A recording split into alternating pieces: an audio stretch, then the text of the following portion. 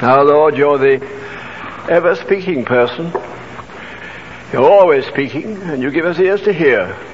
And so you will tonight again, by your word, by your spirit, by yourself, to our hearts. Thank you. Amen.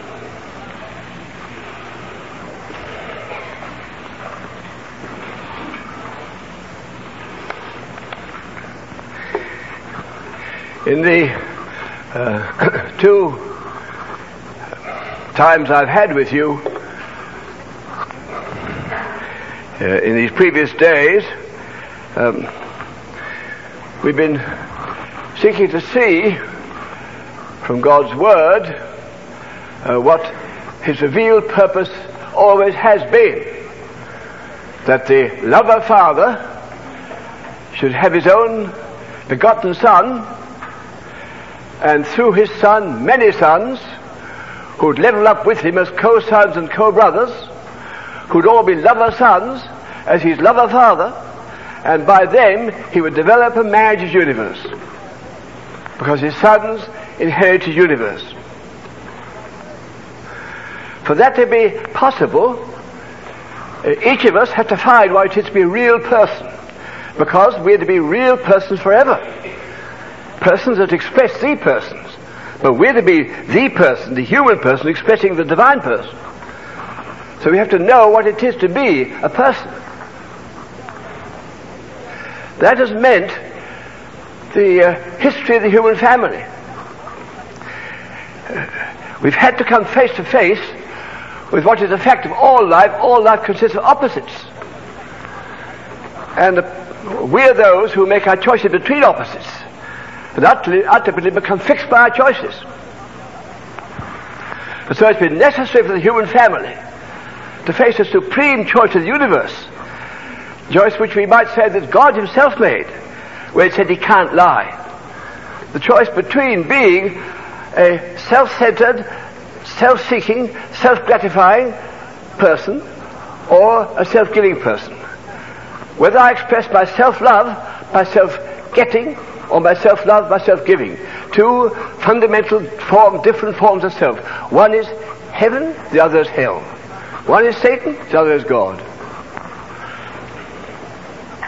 We've had to come face to face with both, because until we know both, have entered in some measure into both, and then made the final choice between them, we don't become fixed, successful, settled people. And so we saw it always was in God's understanding that the human race would go wrong before they go right. And the Satan was the agent which took us into the realm of being self-centered people. We're captured by the spirit of self-centeredness, the spirit of error, which causes us just to live for our sin for ourselves, out of which have come our living for our sins and all the rest of it, all the chaos of this world. And as a consequence, because of the fact that we are basically the being of God, come into a disillusionment with that way of living. A desire to be out of it and in another one. This was where it always had been from eternity, His purpose, that His Son should identify Himself with the human family, enter into sufferings, bring its release, and when He had brought its release and redemption, bring up that human family, receive Him into the new family, the new heavenly family of which He is the head, of whom He is the elder brother. And that was what He did. As it says, it pleased the Father that it became Him as the prince, that the captain of His salvation should be made perfect through sufferings. So He entered all our sufferings and took them to their final end, when voluntary, for our sakes, representing us, He went into death and hell. That was the shedding of His precious blood on our behalf, when He bore our sins in His own body on the tree. By going Himself into death, into hell, and rising again on our behalf, He left behind all that would come to us of sin and guilt and wrath and its eternal consequences. That's the shedding of the precious blood of Christ. There was also the dying of the body of Christ, which represents something different. The sins were the products in our lives. The sin is the spirit of error which captures humanity, which lives in our bodies. The satanic spirit of error, which caused us to be self-centered, self-loving, self-gratifying, self-people. And therefore, his body, it says that as his body hung there, he was made sin. That's different from bearing our sins. That's the product. Made sin. Meant in God's sight, this holy person, representing whole humanity, was like a body which contained the spirit of error. That's what sin is, the spirit of error. The principle of sin in us. He died. When a body dies, representing us, it leaves the spirit behind. So then, that tremendous moment, when that body died for our sakes, out from that body, representing us, went that spirit of error, which has captured all of us. It makes it possible for all of us to become immediately freed from the dominion of that spirit of error when we move into receiving Jesus Christ. And then by rising, he rose by a new spirit in that body. Into that same body came his own spirit, the spirit of God, the spirit of love.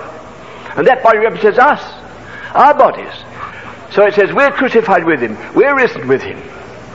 So that when we receive Jesus, we both receive the blotting out of all the past sins, the guilt, the wrath, the judgment, the whole thing closed out forever.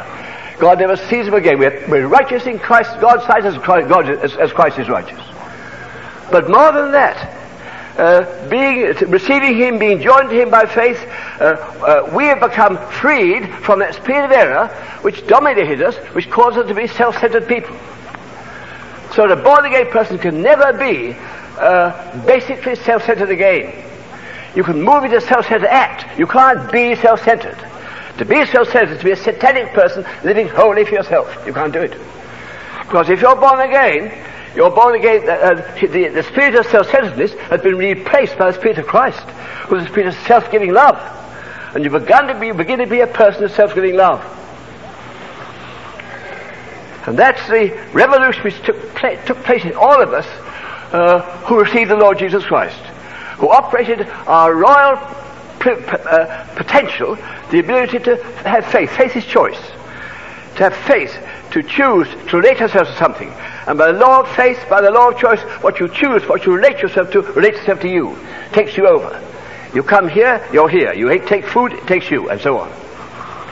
And so the great moment, thank God, I hope a great many of us here has been when, knowing our lost condition, knowing in our hearts, and our sin and our guilt and so on, and seeing through the Word of God about the Lord Jesus Christ, what he did for us on earth by his death and resurrection, and now risen again, we have, by our inner choice,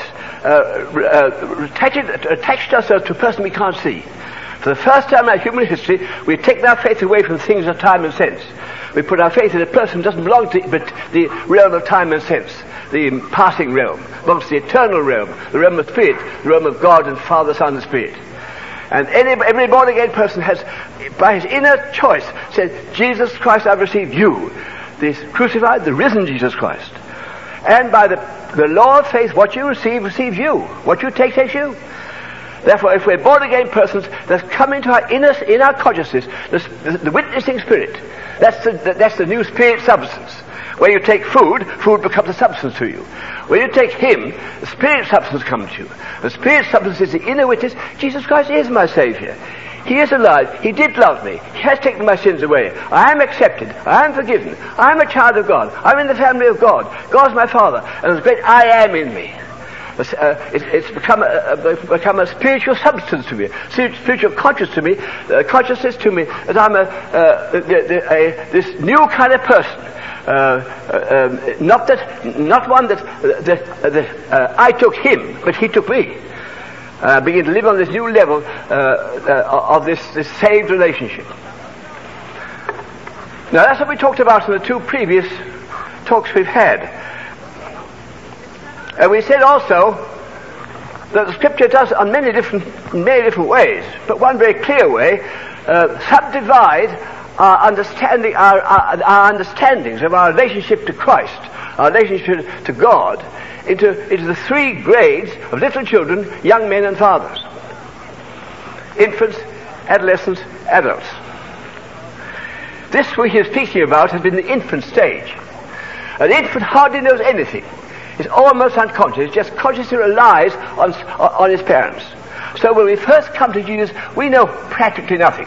That's not wholly true, but practically nothing. We do know we're lost sinners.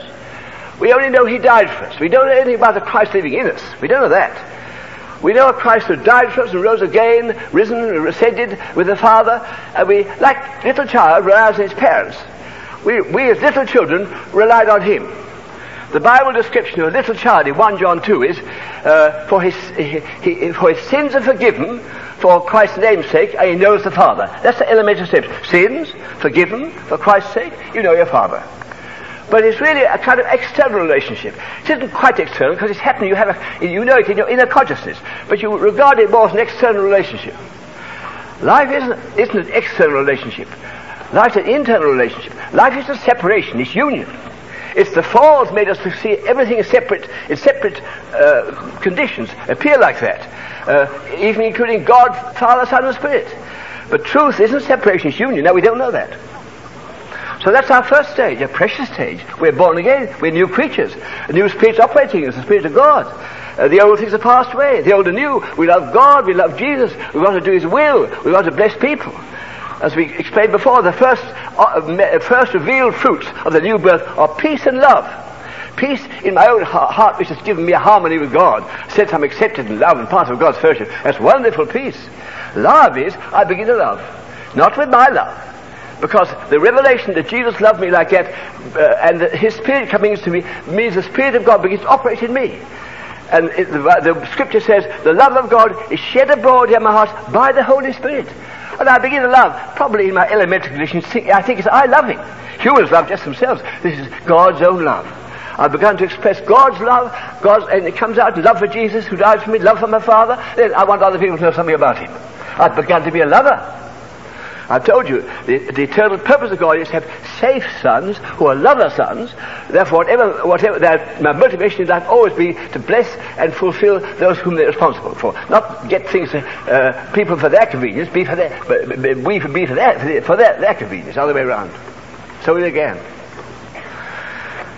Now we meet a problem. It has to be solved. See, a young man has to find his inner resources. A little child doesn't. Little infant, well, he just arrives. Of course, he has inner resources, he don't count, I mean. A young man has to find resources. He's got to be himself. He's got to become physically mature, got to be mentally trained. He's supposed to have enough moral basis to live by. Of course, if you haven't got Jesus Christ, it's very hard to do that. We call a graduated young man, a young woman, a mature person who can now go out, having finished their maturing level, and begin to contribute to the world. Move out from being people who are recipients to people who are outgivers. That's the father stage. So the stage in which we have to become settled in ourselves. Not just settled in relation to Christ who died for me and who lives again for me, the Father there, settled in myself. So the Bible description in 1 John 2 given of a young man, an adult, is he's strong, he's overcome the wicked one, and the Word of God abides in him. The Word of God didn't come to him, abides in him. The Word of God abiding in you is a person, of course. It's Jesus Christ. You become strong, you overcome the wicked one, and the living Christ is indwelling in you, and you know that fact. Now, that's not the condition of us when we get saved. We're up against a problem, which is the failure we have as Christians. Why are we born again, love Jesus, new people, yet we're such failures? Why are we always battling against things which beat us? Why are we always having dislikes and fears and hurts and resentments and depressions and physical lusts and unclean thoughts? And not the love of God I ought to have, not the love of man I ought to have, not the love of the Bible I ought to have. I want to, but it doesn't operate somewhere. I'm dissatisfied with myself. Now, I'm a born-again person. I'm not talking about the unborn again. I'm a born-again person, but honestly, I'm dissatisfied with myself. And I'm more concerned with self-dissatisfaction than Christ-satisfaction. I'm more self-conscious of a failing self than I'm Christ-conscious of an enabling Christ. What's wrong? That's a condition all of us go through. For this reason, I've got to find what it is to be a real person forever. I'm to be a functioning person forever. We'll talk about that in the last 2 sessions I have. I'm to be in the foreground, functioning. Actually, I'm really only I should be the lamp through which the light shines. You see, when I don't say turn on the lamp, do I? I say turn on the light, but that's not a light. It's a lamp expressing a light. See, the lamp gets lost in the light. That's what we are. We are lamps expressing a light. See, that's what this is what we are to be eternity. We are to be real people like lamps, but actually what's shining out of us all to be God in His purposes, Christ in His purposes. This is the eternal purpose of God in having sons. Now, I haven't got that yet. There's a further stage I have to go through, and it's this. In order to become a real person, I've got to find out how a real person functions, where he fits. So I start by being a failing Christian, a disappointed Christian, a defeated Christian. I don't mean to be. I'm not altogether so. But I have a trouble with my hates, my fears, and my likes, dislikes, my depressions, and my lusts, and my lack of power and lack of peace. I have trouble with them. And don't know how to handle them. All the problems that come in life. Something missing. I can't say I'm an effective person. Now, these people in the Bible, like Paul, were effective people. They had what it took. I'm born again. I have Jesus Christ. But I haven't got what it takes to live a present-day effective life. Something missing. That's made very plain to us in the Bible. It's actually made very plain to us in all the great lives that we have got time to trace. We trace the life of Moses or David or Joshua or Elijah or Peter. You find all the way through these men, but we won't do that now. There's a special scripture which specially exposes this to us. And those are the famous chapters for growing Christians. Romans chapter 6 to 8. It takes some reading, takes some understanding. Roller will talk to us about the need for deeper understanding of the Scripture. Well, here it is. They're basic chapters for effective Christian living. And they're curious chapters because one goes down in the middle. Now, Romans 6, I'm going to put it roughly, is a chapter which tells us that in Jesus Christ dying, His body dying, when we are taken Him by faith, we've died with Him. He died as us. If He died as us, when He died, we died. That doesn't mean self-died. It means He died representing us to sin. Sin is the spirit of self-centeredness which causes us to live this wrong life and produce the wrong products. It says He died to sin. Now, therefore, the Bible says we died to sin. We didn't die; we're alive. But the self, under the grip of spirit of self-centeredness, which causes us to live for world, flesh, and devil, that's out. That's out. Never that again. If you receive Jesus Christ, that's the symbol of baptism. You died to that in Jesus Christ's death. So Romans 6 is mainly on the negative side. Get it? You're never again under the grip of that spirit of error. You may visit there. I'll talk in a moment. You may be tempted. You can't live there again. If you slip, you'll be guilty and come back. Now, Romans 8 is the chapter, the other way around. Oh, it isn't you living, it's the living Christ living in you. You're a new person. Not just a new person yourself. That self of yours, which was captured by a spirit of error, you're a vessel containing the God of wrath. You're now the same vessel containing the God of mercy, Christ. But yourself is under new management. It's in a new relationship. It's in a conscious relationship of the living Jesus Christ, living God, living you is as you in you. That's Romans 8. Christ dwells in you. The Holy Spirit dwells in you. You're not in the flesh, you're in the Spirit. In between is Romans 7. That's to go down. Romans 6, oh, you're out with the old in Jesus Christ's death. Romans 8, you're in with the new in the resurrection, joy to Him. In the middle, you can't handle it. The middle all is a big eye, a human eye. It's full of a failing eye. It says in Romans, it says we've been deceived. We're deceived. I'll tell you in a moment how. And that big eye, I want to do right and can't do it. Romans 7 is always talking that kind of language. That which I do, I allow not. What I would, that I do not. What I hate, that do I. In me, in my flesh, dwells no good thing. To will is present with me, But how to perform that which is good, I find not. Here's a believer, a born-again person, confused because he wants to do right. It says here, to will is present with me. I delight the law of God after him with man. My will is right, but I haven't got the power. What I should do, I don't do. What I shouldn't do, I do. And I'm conscious, says of a law, giving me telling you ought to. You ought not to be impatient. You ought to love everybody. You ought to be pure. You ought not to have fear. You ought not to have depression. You ought to have power. You ought to have peace. You ought. And we say, well, I haven't got it. I want to, but it doesn't work.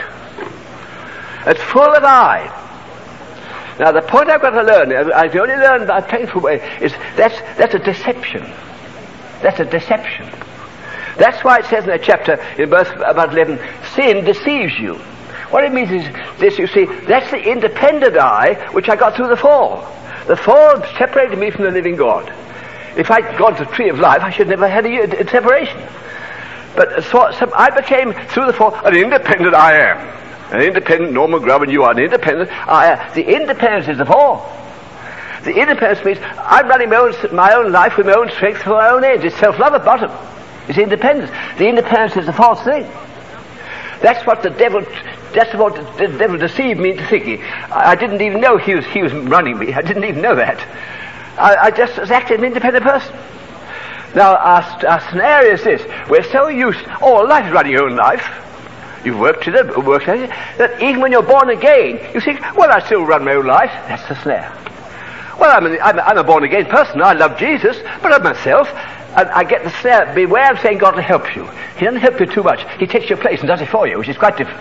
God doesn't help you to do a thing. He does it for you. He takes your place and does it for you. That's different. Beware of saying too much about God helping you. Because God helps me. I'm a person. I'll do it. God help me. No, He won't. There's the snare. Because you see, the real reason is self can't conquer self.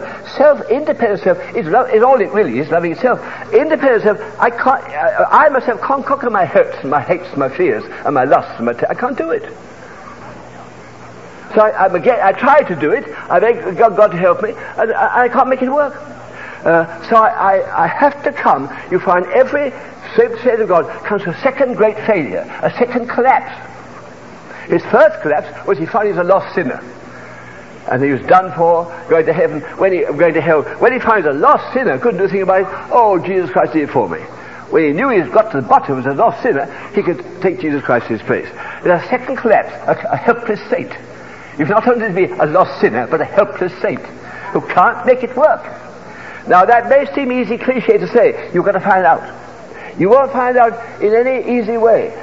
Job had to go the hard way. Moses had to go the hard way to learn their tremendous selves. They're tremendous selves, but they've got to get back to the right place and then function as a self. Not function as an independent self, so as trying to get God's help. It won't do. So they had a broken self. They had to be broken as sinners and broken as selves. So Romans 6 deals with our sins out. Romans 7, our self out. To come back. But broken from this sense of independence. You won't get to any other way.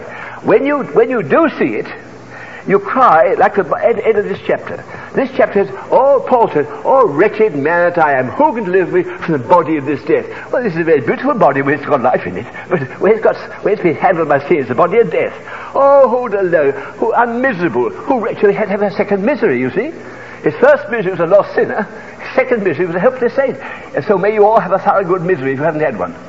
Because you won't come to the end of the independent self until you've been a well beaten up self. You can't do it. When you are beaten up, then you're capable of saying, then you're capable of seeing, when you were a lost sinner, oh, he did it. You couldn't see it while you could save yourself. When you could, as a sinner, you seek to build yourself by your righteousness, you couldn't see Jesus. When you were done for, lost, oh, I see, he did it for me. You're able to see him replacing you. Now, when somehow it dawns on you that life isn't, I try to to battle these things out for myself. Independent self is the wrong thing. I say, oh, I'm not independent self at all. I'm an indwelt self. It's a lie. I'm a united self.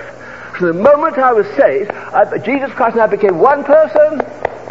One person, not the Christ up here and Christ there. He, as is joined to the Lord, is one spirit.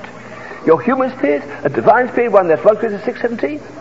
And Jesus said, why look, he said, your vine and branch are one tree. The branches are the vine in its branch form. A branch is the vine. It's just its branch form of the vine. You're a form of Jesus, you see. You're part of a vine, and you're the branch form of the vine. Or you're the body form of the head. You're one person. Now, that's another revelation. That's supremely put by the Apostle Paul. Well, he really put it. He said, I've been crucified with Christ. That's Romans 6. I've been crucified with Christ. In Christ I've cut off from that old, proud, self-seeking, murderous old Paul. I'm out. Oh, I didn't die. The spirit of self-centeredness is where I'm alive, he says. Then he goes on, I'm crucified with Christ. Nevertheless I live. Wait a minute. Then he stops. It's a wonderful verse, Galatians 2:20. Wait a minute. I'm alive? No. It's yet I live, yet it's not I, but Christ lives within me. He replaces self by Christ. Now, that's a replacement. Your real self is Christ in you. You are Christ in human form. It isn't Christ for you, Christ by you, Christ in you. It's Christ is you. Listen, Paul says, Paul, I've been crucified with Christ. Oh, I'm alive. Wait a minute. Yet not I, but Christ is in me. He replaces self by Christ. That's the secret. Where it can settle into me, I'm not really I. It's always a joke to me to think that is true. I'm not really I. I'm Christ in my human form, so are you. Now I've got a new center. Now when I've got a new center, I can begin to change my attitude, this is important, towards those things that bothered me. You see, they bother me because I can't conquer them. Flesh is always there. Now, we are bothered by our flesh because I can't conquer my hates, my fears, my lusts and so on. They get me so often in my perversion. I can't conquer them. So flesh is horrible to me. But really flesh isn't horrible. Flesh is that which God comes through. Christ comes through the flesh.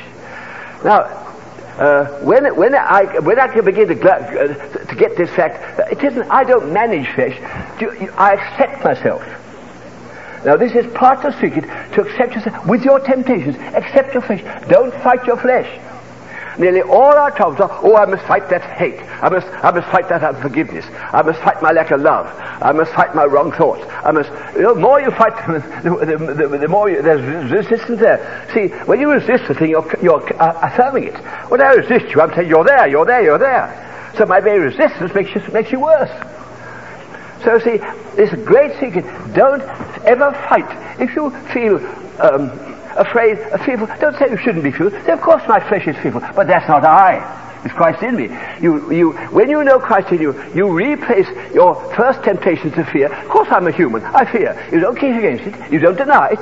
You don't condemn yourself. You accept it. Sure, I fear. But that's just my outer self. That's just my soul and body, my flesh. But Christ is in me. And when I see Christ in me, his courage overflows my fear. This is the secret. See, when you don't know you are really Christ, you'll fight it. You're in trouble. You try and fight your flesh, it'll beat you. And the more you fight it, the more it's got you, and the more you hate it. We ought to be flesh lovers, not the flesh haters, because our flesh is going to be something God's going to use. We'll be engaged right back into focus. So, you see, part of this revelation is to learn to grasp the fact that your flesh won't change. You don't fight your flesh, you accept it, and he's the changer of it.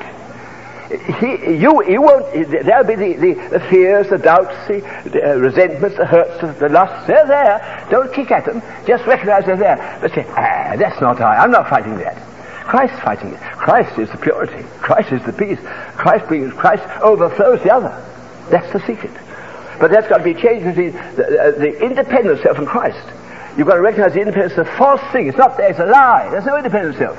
Your independent self went out at the cross. Satan deceives you to think you're still independent. You're not.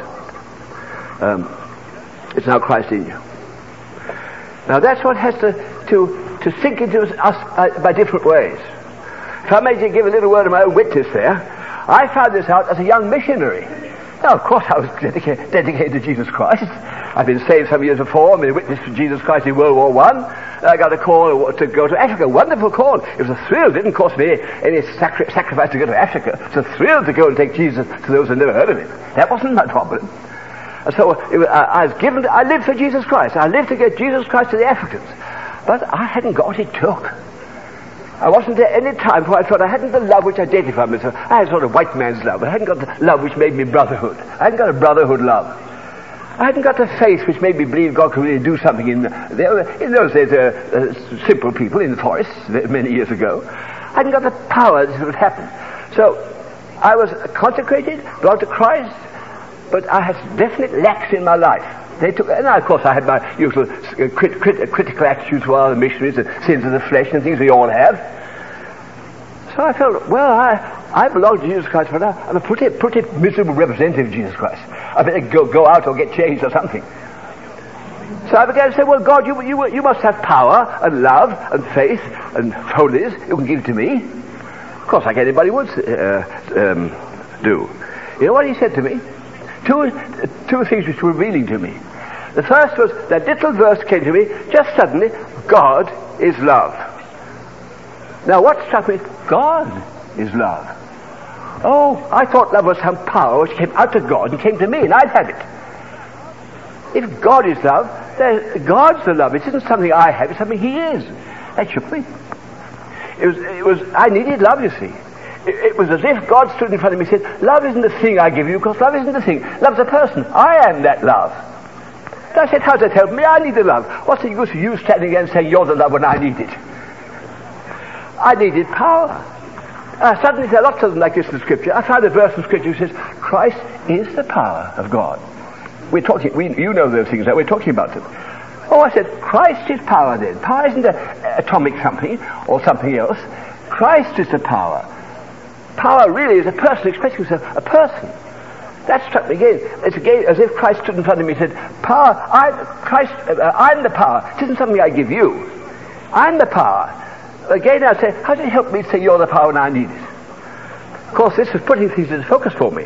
What happened was just a flash on a little verse in Colossians 3 verse 11 where it says this, now Christ is all.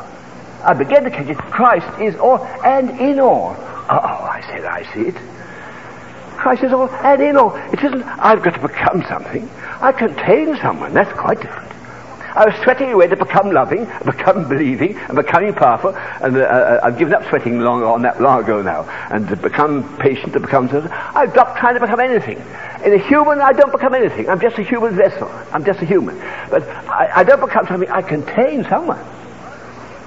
It was at that moment also the Holy Spirit put into my mind that this illustration, which comes 3 times in the New Testament, where we're called vessels. Oh, vessel just means old pot, that's all. He says you're a vessel. And the Holy Spirit says, that's all you are, an old pot. The point isn't the pot, the point's what's in the pot. And the pot doesn't become what's in it. That's where I got it. The cup doesn't become the coffee. The cup contains the coffee. You're just the old cup. I don't mind being a cup when it contains Jesus Christ. It's not a bad cup, of course, it contains Jesus Christ. It's only a cup. It isn't Jesus Christ. I got it. I then saw, I don't change myself. That's the secret. Our trouble is, we think we ought to be different. You ought not to be different. The only difference in you is Jesus Christ living in you and through you. Here's the difference, isn't you? Your humanity never changes. It's just a vessel. And your humanity has amazing abilities, which God begins to use, and we talk about that probably tomorrow, how God begins to use our humanity. But our humanity is also open to the flesh, of course, and so we get these temptations and so on. Now we don't change it. So you see, you don't try and change the pot of the vessel. You accept the pot.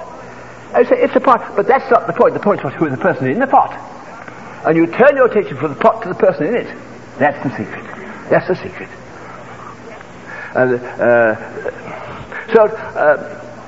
Really, I only have one battle in life, to move off from my self-reactions. You watch. All your hells in life are your self-reactions. Why do I feel like that? Why am I like that? Why? That's what curses us in life, because it's a false thing. You're not an independent self. But being human, you'll be tempted that way to feel, what do I do with this? What do I do with that? I feel this. You see, what's that? That's your problem. Now the point of temptation is a spark of faith. Temptation is very valuable. It's a jump your spot for faith. So when I'm tempted, what should I do with this, what should I do with that? I said, wait a minute, didn't I at all? You're handling this. I transfer my attention from that false eye, it's an illusory eye, the Romans 7 eye, isn't there, to who I really am, Christ in me. Oh, Christ, you've got the courage, you've got the love, and so on. And then, you see, he begins to come through. That's the secret I've had to learn. I remember one little incident which struck me because of the way it took place. I was talking to a group of businessmen. My host he owned some of Colonel Sanders' fried chicken places. He had several of them. He was quite a busy businessman, had a nice home, and he had a group of businessmen. I was talking to them. And of course I talked to them. I said, your flesh doesn't change, but don't condemn your flesh. I said, you businessmen, don't tell me you love everybody. There's some people who love, some people you can't stand, if you're honest. Now don't condemn yourself, don't try to change yourself, accept yourself. But then remember, when you accept what your flesh is, you say, that's not what I am. That's only my outer feelings.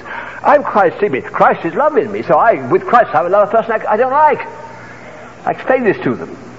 Well, my host, this man who had the chicken places, I met him about 4 or 5 months afterwards. Brother Grubb, he said to me, I'll tell you something. He says, I'm a busy businessman. I have a number of these businesses, so I have to have a central office to run my business. I have to have an efficient secretary to run my office. Now, I'm a keen Christian for Christ. I presume he gave tracts with his chickens, because he spoke as if he was a good witness for Christ.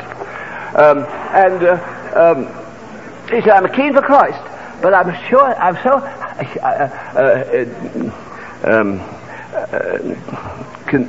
dissatisfied with myself, because my secretary, I have to have an efficient secretary. My secretary is so efficient, I can't fire her. She's so impossible, I can't stand her. And so here I'm piously loving all my brethren and loving all my chicken buyers. I can't stand the person nearest to me, my secretary. And the more I try to love her, the less I love her. I'm sure the less she loved him. And there we were. Until you told me at that meeting, accept yourself. If you don't love a person, don't pretend you do love them. Just say you don't love them. He says, I like that gospel because I sure don't love her. That gospel suits me. I can say I don't love her. I say, wait, there's a catch in that. Remember, you're not you. Your vessel contains Christ. Now, your outer human may not love that person, but you're not you. You're Christ in you. Christ put you here to express how his love through you to her. I said, brother, I got that. He said, that's sound sense. I got that. So I said, okay, God, I strike that with you. I strike that bargain with you. Henceforth, you love her. Somehow with you cause me to have a different attitude towards her. Show something of the love and kindness of Christ towards her. So on. He said to me, what I liked, he said, brother, it's worked pretty well this 6 months. He said, left to myself, I should still dislike her. You see, he wasn't kicking himself around, wasn't kicking his flesh around. He accepted flesh. Let God change that. I can only tell you there's a great secret there.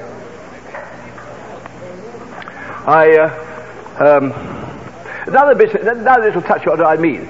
Another businessman, another little business group I was with. It was in Columbus, Georgia. About half a dozen of us having a breakfast together. As far as I knew, they were all born-again Christian men, just praising the Lord together. But one of them kept saying, I'm such a sinner. I'm such a sinner. Well, he didn't sound as if he knew forgiveness or was saved. So when the little group was over, I got him aside for a moment. I said, I hope so you won't think me presumptuous, but I wanted to ask you a question. You kept saying I'm such a sinner. Perhaps you've never known what it is to be forgiven through Christ. Oh, yes, he said, brother. I'm born again of God's Spirit. The Lord Jesus Christ has cleansed my sins away his precious blood. I'm one of his, whatever he said, sons or disciples. Then he stopped. He said, I must say there's a spot in my life, in my business, I'm not willing to change. There's something in my business I'm not willing to change. That was clouding him. You know what I said to him? Brother, congratulate you. You found yourself at last. You are not meant to be willing. You guys are all wrong. Self isn't willing. The willingness is God in you. You're all wrong. Don't try and be willing. Don't try and be willing. Except you're not willing. Tell God, I'm not willing to change a thing. But then say, God, you're in me. You're pretty good at changing people. Get on with it, will you?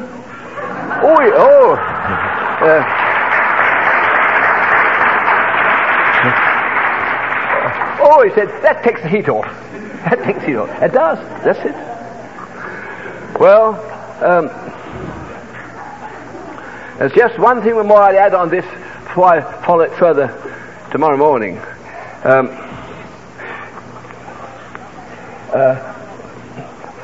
A fact is only mine where it's within reach of me and I want it, and I take it, it becomes mine. It's only when it's within reach of me and I see it as something I want and take as mine. Now, it's a very rare thing for a born-again person to move in and know a unified life. See, I'm talking about a life where forever you're never you again. You never look for him.